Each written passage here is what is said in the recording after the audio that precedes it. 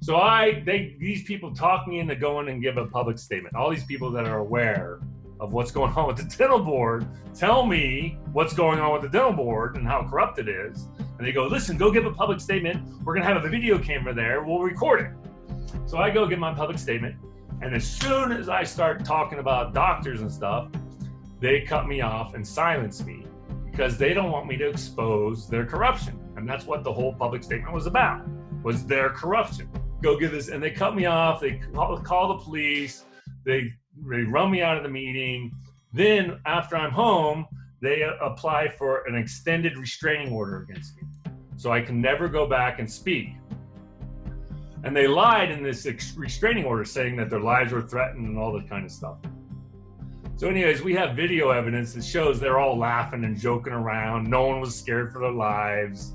It was just all a big scam to try and silence me, right? Then the governor swoops in, cancels the board meeting right before they're about to screw me, cancels the entire dental board meeting, and says, you all need to come in next week for a disciplinary hearing for doing what you're doing. So no one shows up to the disciplinary hearing. They all resign, and before they resign, they fire the executive director and the attorney for the dental board. Now, why did they do that? They didn't do that because they're scared of being disciplined. They have so much power, it's crazy. They did that because I threatened them with a lawsuit that would make them personally liable. Medical error is purported to be the third leading cause of death in the US, killing 250,000 Americans annually. 23% of Europeans have been affected by medical error. Bad science embeds ME as medical harm globally, making millions missing. But less than 10% of medical errors are reported, because medical error is the secret many healthcare systems and governments work hard to hide. Wrong medication, wrong dose, amputate the wrong limb. I am Scott Simpson, host of Medical Error Interviews, and I talk with patients and families, physicians and advocates about medical error. They share secrets, stories, and most importantly, solutions. Medical Error Interviews is brought to you by my online counseling service, remediescounseling.com, a safe space for people affected by medical error, chronic illnesses, and other life matters. A note of caution: some may be distressed or triggered by the medical experiences of guests. Hello, humanity. I'm your podcast host, Scott Simpson. In part 2 of my interview with patient advocate David Moore, he tells us about being a caregiver to his friend and mentor, college professor Patty, as her health declines and the medical machine intervenes. When Patty goes in for what she thinks will be a routine 45-minute operation, David waits patiently. When the surgeon comes out after 3 hours and says there were complications, David begins to worry. When Patty survives and gets to the ICU, the surgeons want to do more surgeries to fix what they broke. But David is named in Patty's medical directive, and he follows her wishes and tries to protect her from what he calls the profiteering of Nazi-esque eugenics programs. If you would like to support the podcast, you can subscribe on iTunes, Spotify, Podbean, and other major podcast platforms. You can also support the podcast by becoming a monthly patron. Premium patrons of the podcast get access to video versions of the interviews. Simply go to patreon.com/medical error interviews to become a monthly patron of the podcast. If you're dealing with the repercussions of a medical error or living with a complex chronic illness and need the support of an experienced counselor, you can book an online video counseling appointment with me through my website at remediescounseling.com. Now, here's part 2 of my interview with patient advocate David Moore. And a note of caution. Some folks may be triggered by David and Patty's experience with the healthcare system. Yeah, so we've touched on a couple of different medical error things. Your whole personal experience with the dental industry, repeated poor experiences, your conceptualization around the microbiome and how that's sort of embedded medical error in our nutritional approach. Amen. The medical error of what they're doing to the elderly, over-treating, doing these procedures that the elderly wouldn't want. And I know from reading studies of physicians, when they're asked, what do you want your end-of-life care to be like? They do not want to be sustained. They do not want the heroic efforts that they seem to do. But you also mentioned that recently you were a caretaker for an elderly friend. Share a bit about that experience and how that ties into the medical error as well. Yeah, for sure. So I've been a caregiver for the last 15 years to a friend of mine. She was my department chair when I was an adjunct professor at UNLV. And basically about 3 years ago, she went into the doctor and they identified aortic stenosis. And all that means is there's a valve in your heart that's become over-calcified and it's reducing the blood flow, okay? So it's not that big of a deal unless you go running, unless you go hiking, or unless you go do something and highly exert yourself. And if you highly exert yourself, then yeah, you can have a fainting spell. And it's a special kind of fainting spell. It's not fun. but anyways, so that's really it. And so basically she's 78 years old and they identify aortic stenosis and they do some echocardiograms, and I am sitting there fighting against Patty getting this surgery. And they're recommending a surgery called a TAVR, some kind of valve, medical device that they stick up there through the arteries. They stick it up through the groin arteries all the way into the heart. They cut out the old valve and they put in a device, and it has a cage that's supposed to expand and seal, right? So that, and if it doesn't seal, they call that a leaky valve. Now, a leaky valve is also called heart failure, okay? So understand that Patty, who was 78 years old, went on my marijuana regimen. She was ingesting marijuana. And for a period of 3 years, she had cleared out her arteries, so she didn't require a stent. She did everything in diet changes. And just so you know, there's a new study that just came out that said, stents and all that kind of stuff are less effective than diet changes. So we proved that. We verified that 100%. We cleared out her arteries in 3 years. But during this whole 3 years, she lost 30 pounds. She was going in and out of the pool more this last year than she's ever been in the previous 10 years. More energetic, mind totally alert. She's totally great. Never had any problems, never fainted, blah, blah, blah. Yeah, she's feeling lethargic. Yeah, she's, doesn't feel like she's on top of the world like she used to be. Yeah, she's 78 years old. Yeah, she's not necessarily aging gracefully. But, okay, no one deserves to be pressured and forced into a procedure that has a increased mortality rate. So for 3 years, they told her that she could drop dead any minute.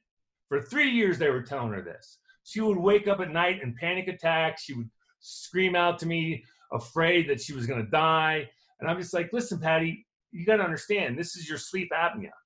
And she identified that she had sleep apnea. And I go, listen, your sleep apnea causes you to stop breathing. So when you wake up, you're going to feel a little bit of a panic because your heart's going to start pounding again, So just understand that. So anyway, so we go through this whole thing. So finally, they convince her to get an angiogram. So the echocardiograms showed that her aortic valve opening was at 0.36 centimeters, which is insane. That is so insane. That is so, anything below 0.7 or 0.8 is considered critical. She's at 0.36. So she should literally be dead according to their statistics, right? And she's not. She lives a totally sedentary lifestyle. I did all of her grocery shopping. She never left the damn house. And she was happy as shit. She was always on the computer, always working. She's teaching classes online at Florida International. She's a great human being, totally vibrant, no problems, zero, except these doctors. So I decided to go around to these doctors after she gets this angiogram, because the angiogram showed that she gets a 0.56 centimeter expansion. So within 9 months, the first echocardiogram showed 0.36, and then 9 months later, the angiogram showed a 0.56 centimeter opening. That's a huge increase. That is, according to modern science, that's impossible. And how come there was that big change over those 9 months? Marijuana. And her diet. And her diet. Marijuana and her diet. She was doing the same thing of heating it and then eating it. Correct. Okay. Correct. Right. That's really the biggest thing. So anyways, so I go around to all the doctors, and the surgeon doesn't have any of her case history. He won't talk to me in front of a nurse. There's no witnesses. He's basically telling Patty that, you know, she could die any minute. He says it right in front of me. All this kind of crazy stuff, and I'm arguing with them about everything. Then I go see the cardiologist, and the cardiologist is like, I ask him a few questions, and he's like, oh, well, yeah, you did. Well, yeah, we did show biomarkers for arteries being clogged. And that was like in response to me going, listen, we cleared out her artery. She's doing great. What are you guys doing? Why are you forcing her? And the cardiologist is like, hey, you know, just think positive. The surgery's going to go great. Don't worry about it. I'm like, well, what about these statistics? It shows that there's a 6% chance she'll die on the table, and there's a 25% chance she'll die within 12 months of the surgery. Like, what about these statistics? How come you're not talking to her about the risk factors? I want Patty to understand over the last 3 years how much she's improved, and I want you to tell her how much she's improved. She needs to understand that she doesn't need this surgery. And they're like, nope, she's still below 0.8. She's still critical. She still needs this surgery. And just think positive. And he runs out the room. So anyways, we go through this whole madness. She ends up going to get the surgery. Now, she's convinced it's a 45-minute procedure. She'll be home the next day. So don't listen to the doctors, people. TAVR surgery is highly risky and unproven. There's no statistics on its efficacy for more than 3 years. You know, so it's just not worth the risk. So anyway, she goes in, she thinks she's gonna be home the next day. She cooks all of her food. She's getting all ready. Everything's going great. You can tell she's really scared. She's compartmentalizing, trying to ignore her fears. Take her into the hospital. She's supposed to have surgery at 8:30. It doesn't get started until 10:30. It's supposed to last 45 minutes. It goes for 3 hours.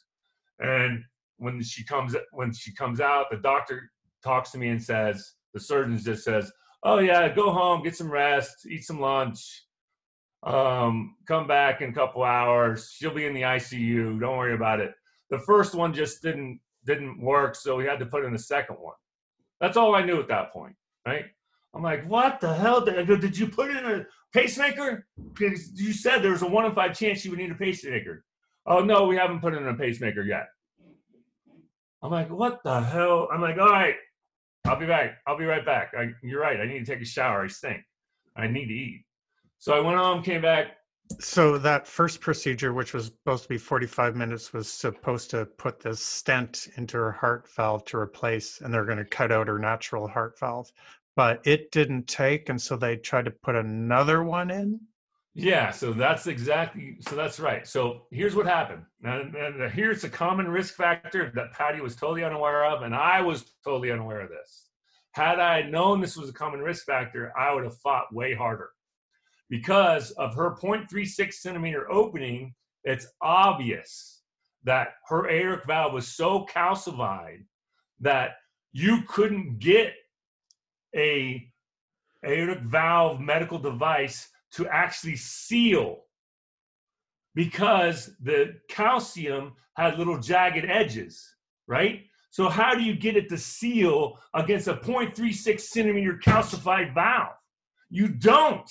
It's impossible. No one can do this. That's insane what they did. It's insane. So anyways, they put in this first one. It doesn't seal. So they spend all kinds messing with it and playing around with it, and then it slips. Okay, so it slips down, and that reduces her blood flow, reduces her pressure, makes her heart basically die. In that moment, her heart is dead. So they give her a bunch of chemicals, and they put in a valve through the second valve and try to open it and seal a second valve through the first one. And I don't know if that was the right thing to do or not. It sounds absolutely moronic to me. It seems to me after the first one failed, they should have gone into open heart surgery. And I would have been happy to recommend that and give consent. Because to me, I mean, it's just what they did is just it's unimaginable to think that you could put in a second one and open that one up and it'll seal magically, right? So now there's a gap between the two. Both of them are leaking. Her heart is essentially dead at this point because it can't pump on its own, okay? And as a result of that, she's now in ICU. They got her on a breathing tube, and they're pumping her full of chemicals, speed, all these things. Her heart is pounding out of her chest. Her whole body is moving up and down as her heart's pounding out of her chest, and she's totally alert and totally vital and totally her. And she's scared out of her mind, and they're torturing her, and they're destroying her slowly but surely. And she did not request. She gave her medical directive. She said, I do not want heroic efforts. I don't want life support. I don't want feeding tubes. I don't want open heart surgery. I don't want any of this. Because if this doesn't work, let me die. You know?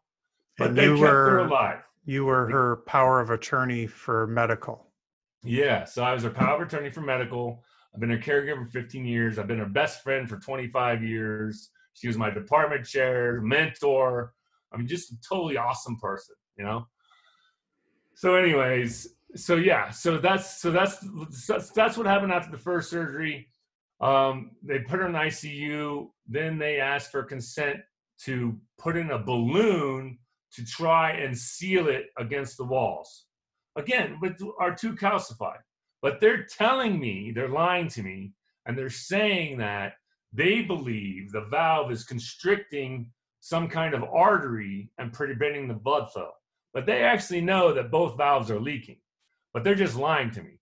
So they decide to go put in a balloon, another surgery, 3-hour surgery, put a balloon and try to expand them. Try to expand it and get it to seal.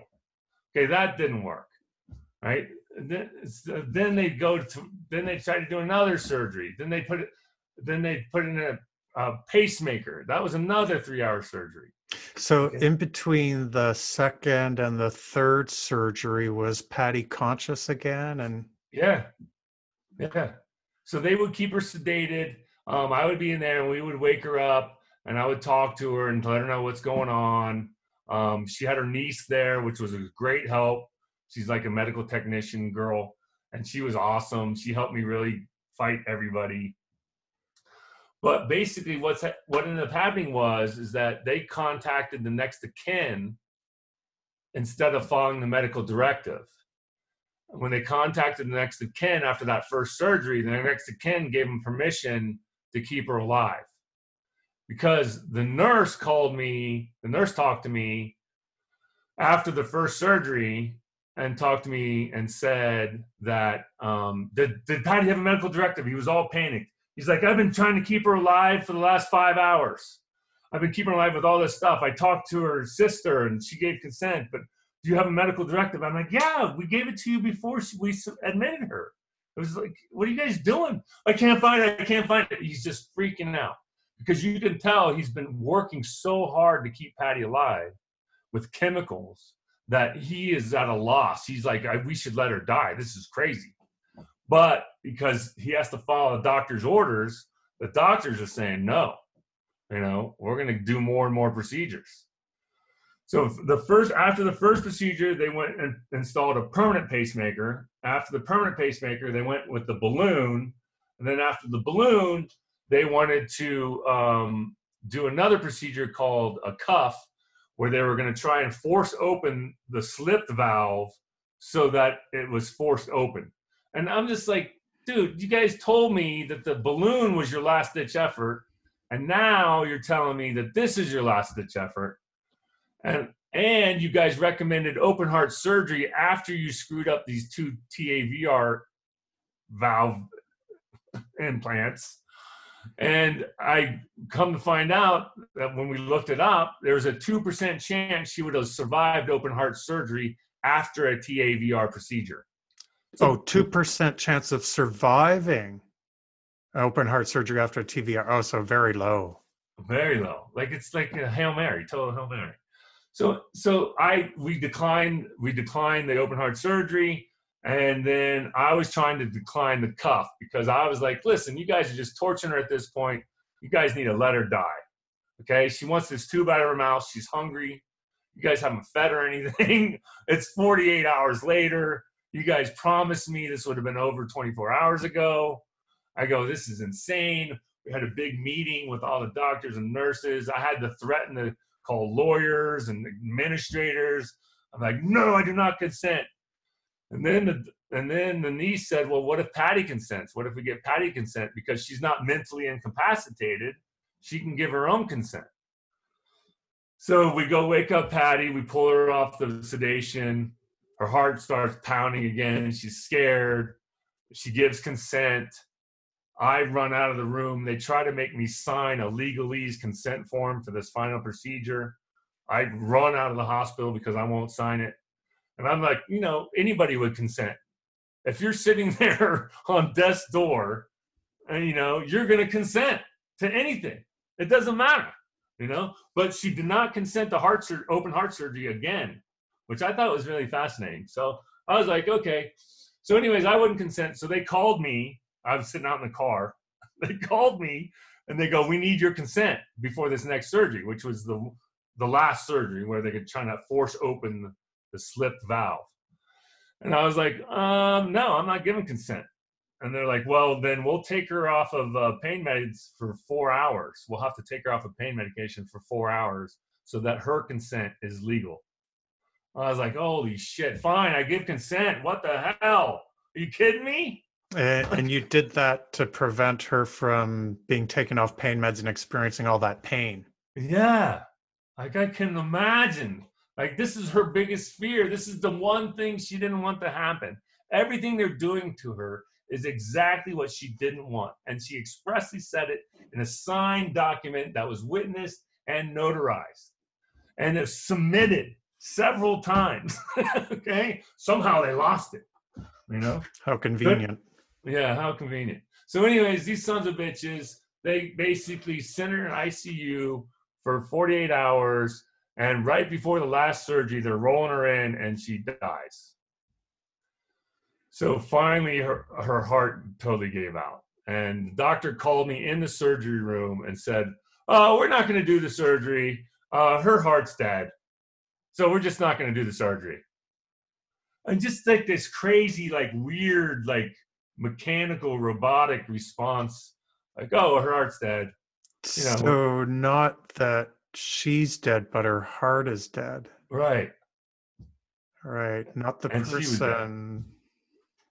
It was insane. It was totally insane. And again, this guy's like maybe 40 years old. He's a kid. I mean, he's a total kid. Like they're all kids. And this hospital has built this brand new cardiological wing, and they didn't have enough money to finish the 5th floor. And this surgeon sits on the board of this hospital. And since they didn't have enough money to finish the 5th floor of his cardiological wing, they sent out in everyone's employment paycheck, they sent out a donation form. And they said, if you want, they were basically saying, hey, listen, if you want job security, you better donate so that we can continue to pay you and so that we can finish this 5th floor.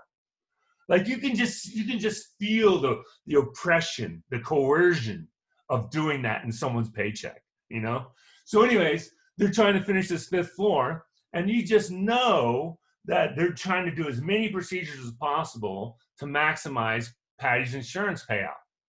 And Patty's insurance payout happens to be awesome. You know, she's 78. She's on educational pensions. She's full professors in multiple schools. You know, she's got great supplemental insurance. She zero out of pocket. You know, and they were just gonna milk that son of a bitch until they. I mean, they were gonna do open heart surgery. What could have been more expensive? An angiogram. One angiogram cost Patty's insurance $150,000.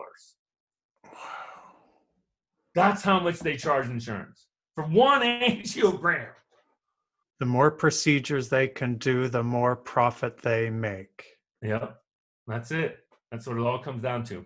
And they call, you know, unnecessary procedures is the biggest expense to the American healthcare system. It's like $250 billion a year. Segueing to the proactive part of the story, and you mentioned earlier about your governor of Nevada. Tell me a bit more. How did that come to be, and where is it going?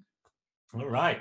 So I got involved again with these dental board complaints, and come to find out as I was getting involved in all that this was a really big problem, you know? So there's lots of other people that identified the problem, and they're all talking to me because I went and did a public statement. So in Nevada, there's this thing called open meeting law. So all these licensing boards have to have an open meeting. And these licensing boards are required during all their public meetings to have public members, to allow public members to speak, and they're allowed to speak for 3 minutes. So anybody who's a citizen of Nevada resident can walk in to any of these licensing boards and give a 3-minute statement, and they have to listen, period. That's the law. So these people talk me into going and give a public statement. All these people that are aware of what's going on with the dental board tell me what's going on with the dental board and how corrupt it is. And they go, listen, go give a public statement. We're going to have a video camera there. We'll record it. So I go give my public statement. And as soon as I start talking about doctors and stuff, they cut me off and silence me because they don't want me to expose their corruption. And that's what the whole public statement was about, was their corruption. So I go give this, and they cut me off. They call the police. They run me out of the meeting. Then after I'm home, they apply for an extended restraining order against me. So I can never go back and speak. And they lied in this restraining order saying that their lives were threatened and all this kind of stuff. So anyways, we have video evidence that shows they're all laughing and joking around. No one was scared for their lives. It was just all a big scam to try and silence me, right? So anyways, I go to the judge. I show the judge the video. The judge totally reprimands the dental board that there's an open meeting law. You're not allowed to do this. But the judge also was on their side. She gave them the restraining order. She awarded them based upon their lies.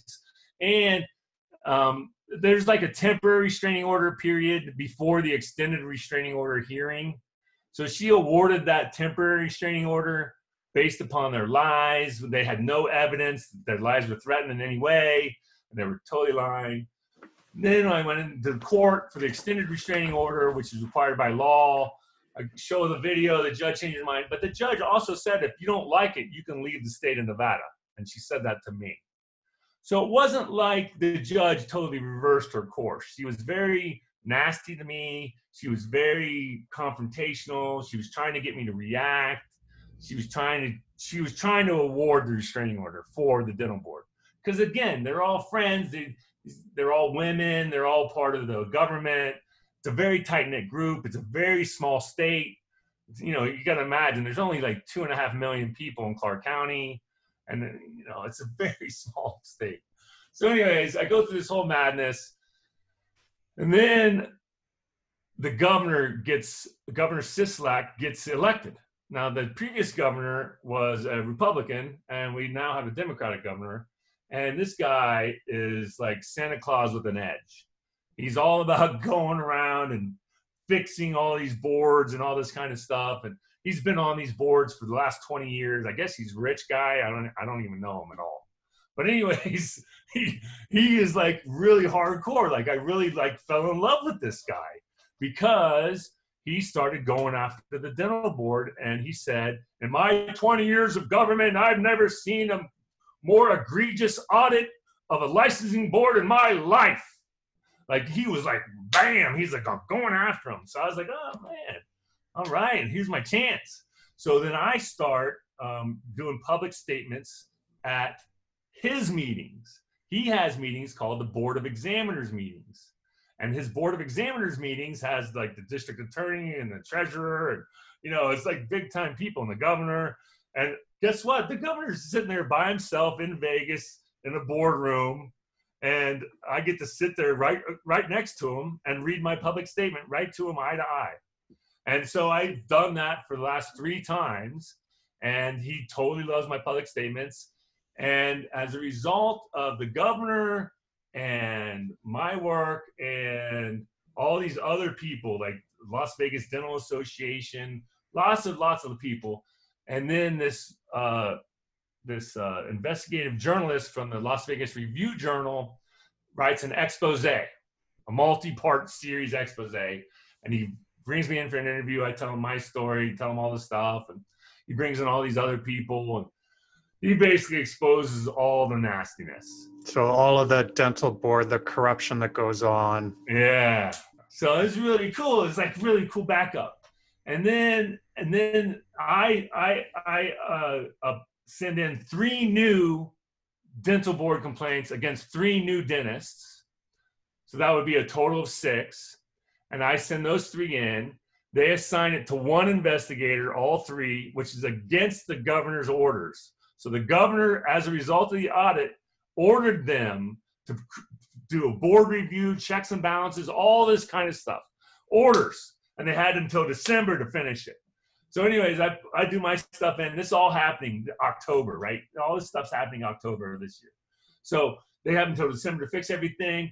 I do my 3 complaints and my 3 new ones. The article comes out, and then they assign my 3 complaints to 1 investigator. Then the governor swoops in, cancels the board meeting right before they're about to screw me, cancels the entire dental board meeting, and says, you all need to come in next week for a disciplinary hearing for doing what you're doing. So instead of them coming in next week to the disciplinary hearing, they send in a Republican lobbyist who represents a certain faction of the board, okay, to basically tender their resignations. So no one shows up to the disciplinary hearing. They all resign, and before they resign, they fire the executive director and the attorney for the dental board. So they fire everyone and they reduce everyone. Now, why did they do that? They didn't do that because they're scared of being disciplined. They have so much power, it's crazy. They did that because I threatened them with a lawsuit that would make them personally liable. So there's a Supreme Court case that was heard in 2015 by the Supreme Court, and it was against the dental board in North Carolina. And the dental board was acting, they're all practicing dentists, and they were acting to block the ability of like these braces, like Smile, Pretty Smile. They're not like braces, they're like mail-in braces. They're like, there's certain ways that it doesn't cost you as much as braces, right? They're like plastic things. They send you a new one every week. Anyways, this dental board in North Carolina was trying to block them from being able to sell that in their state because they want to make money off braces. They don't want corporations to make money off of their mail-in stuff.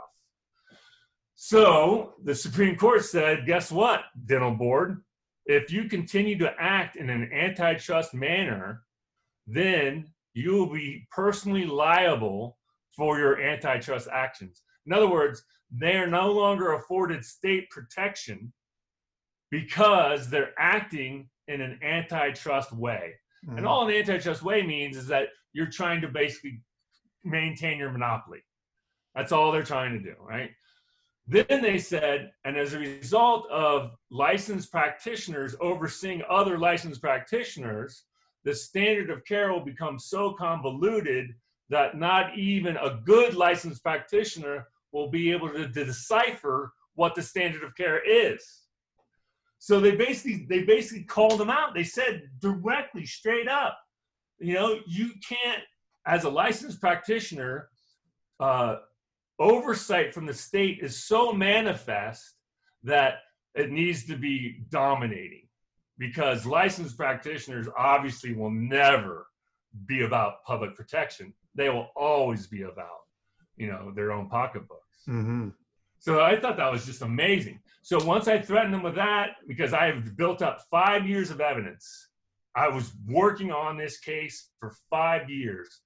But as a result of that, they basically tendered a resignation. So there was forces, Las Vegas Dental Association, the governor, the Las Vegas Review Journal, investigative journalism, all kinds of patients, all kinds of people. But at the end of the day, making them personally liable is the key. And that's the solution I want to talk about, because that's where the governor comes in.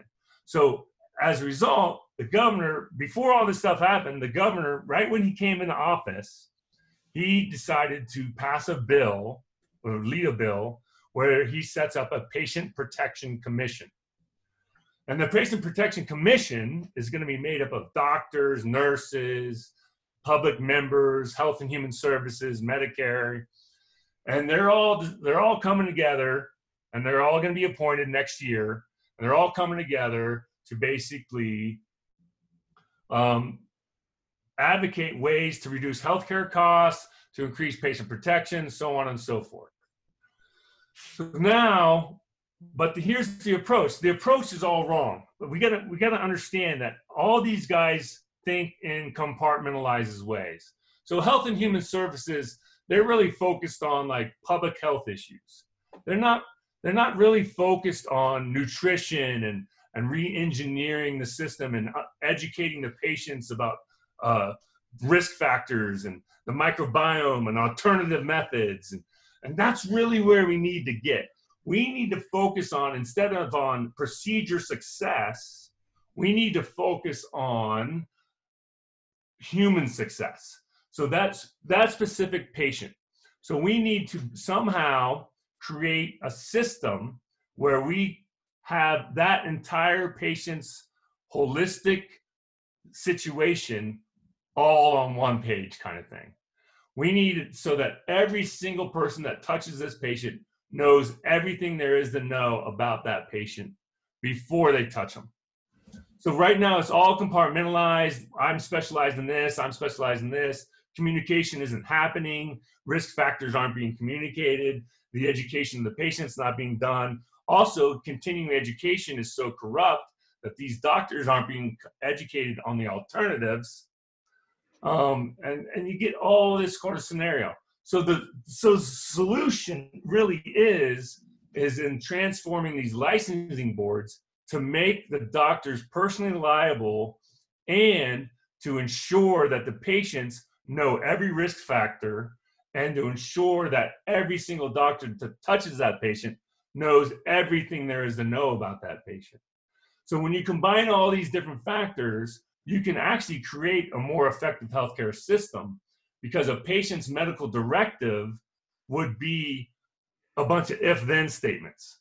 For example, Patty, if she went into the hospital, she goes, okay, I'm going to get this TAVR. Now here's a risk factor. If this risk factor occurs, do you approve of this solution? Here's what happens if this solution doesn't work, and here's the probability of this solution working. Like, we really need to have a bunch of if-thens that every single patient signs off on. And if the patient doesn't sign off on that, then guess what? The doctor doesn't get reimbursed for the failed procedures. It's all about personal liability, and it's all about tracking everything. Because then what happens if we have now a database of all these different patients? Patty Shock, 78 years old, aortic stenosis, fixed her arteries, sleep apnea, blah, blah, blah, blah. You go through the whole scenario, right?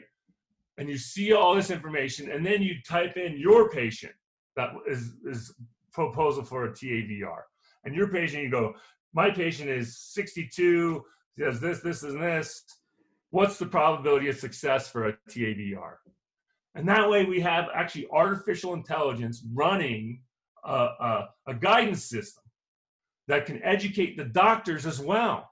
Because right now the doctors are enabled to be deluded.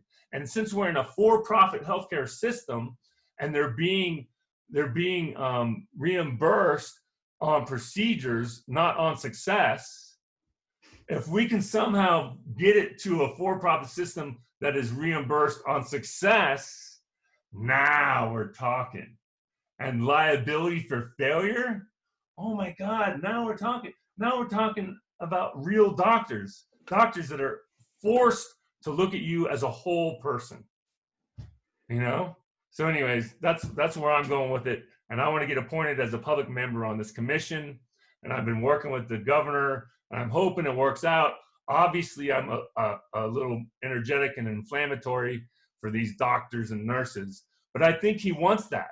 I think he's going to want that kind of conflict because, you know, good conflict creates awesome solutions, right? We often say in counseling that a rupture in a relationship, when that rupture is healed, can create a stronger relationship. No doubt. It also sounds like that he's wanting to have a balanced a board or a group here, and that he needs to have the patient voice who's independent and not going to be a yes person or a token patient on the board. So he's really wanting a patient with a voice. Yeah. So I'm really hoping that works out, because I really think at the end of the day, we're going to need sort of like a patient advocacy, that a group that is protected by the state from liabilities, and that they are stationed in every hospital, and that they speak with every patient, and that way they can talk to the patients about alternatives, because that's what's not happening. No one's talking about alternatives. And there's tons of scientific evidence out there, Scott, tons about the microbiome and its effects. And there's tons. And there's all these huge aggregate studies about these risk factors of all these procedures and medical devices. And I just can't see how we can approve, as an insurance company, how an insurance company can approve a pharmacological medicine that works on 30% of the patients and that has so many side effects. Like, how is that possible? And how can we pay for a medical device that is totally unproven? Like, how?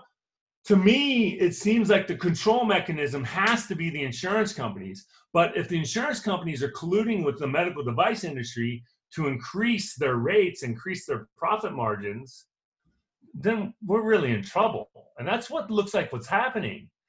I mean, this medical device industry, look at all the patents for medical devices. I mean, they're skyrocketing. It's just like insane what's going on out there. I mean, I'm friends with industrial designers, and they're designing all these medical devices. And these guys are so narcissistic. They believe that they're saving the world by turning us into robots. I'm like, what is going on? I cannot imagine thinking like that. But anyways, that's where we're at, bro. So but yeah, the solution is that. So this group that he's setting up, I've forgotten what you called it now.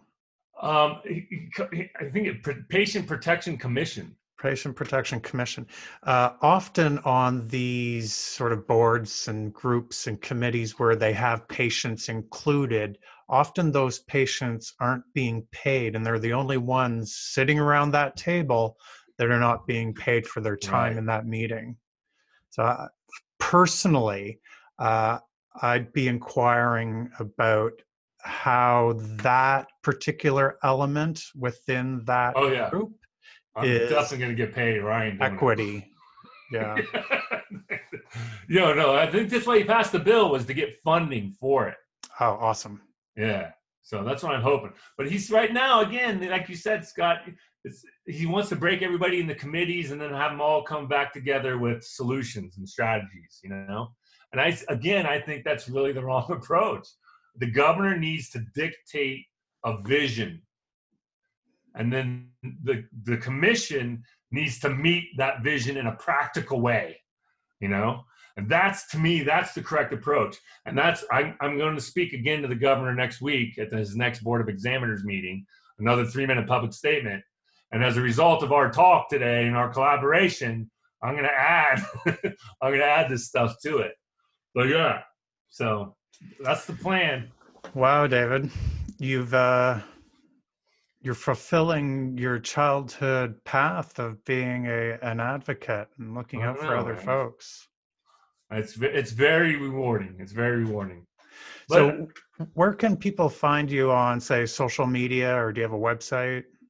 Yeah. So my website, first of all, LinkedIn is the best way to contact me at any time. LinkedIn, David Harold Moore. I'm the only David Harold Moore on there, I think. So that's real easy. MOORE. And then my website for my nutraceuticals that I have a patent pending on is that whole marijuana and whole hemp nutraceutical. And it's got all kinds of diet advice and all kinds of videos from TED Talks and microbiome and how marijuana grows brain cells. I mean, it's a huge educational site. I'm not making any money. I'm not selling anything yet. I'm just trying to give people the word. And it's mylifeback.com. Mylifeback.com without a C. So it's mylifeback.com. Mylifeback.com. Okay. But yeah. Well, David, thank you so much for sharing your experiences and for the work that you're doing on behalf of people beyond yourself, and making it safer for patients, not only in the dental industry, but in the broader medical healthcare system. Yeah, because it's really the whole system. And thank you, man. You're the one getting out there spreading the word. It's only through these nightmare stories that people are going to become aware. And without these stories, without you sharing these stories, no one else is. No newspapers pick these things up. No one's talking about any of this stuff. The whole system's been corrupted by money. Yeah, I got to say, when I first started the podcast, I just thought it was going to be medical error. I hadn't even considered the whole dental industry. And now that I think you're the third dental patient. And then a couple of weeks ago, I spoke with Dr. Michael Zuck, Z-U-K. Yeah. A dentist.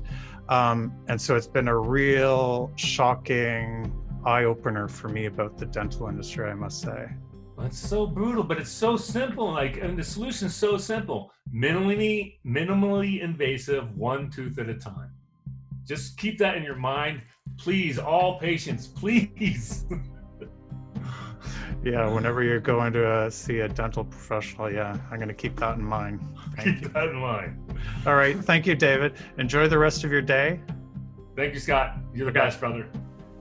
Well, a huge thanks to patient advocate David Moore for sharing the challenges he faced as the person responsible to carry out the medical directive of his friend Patty when confronted by a medical system intent on performing more high-risk, low-reward surgeries. David's approach of going after the dental board to hold them personally liable certainly turned the NAVA dental board on its head and left them scrambling away like rats from a sinking ship. From what I've learned about the corruption of dental boards from doing this podcast, there needs to be more sinking of these rat-infested ships to stop the wholesale harming of dental patients. Thanks for listening to the podcast. Be kind to yourself, be kind to others.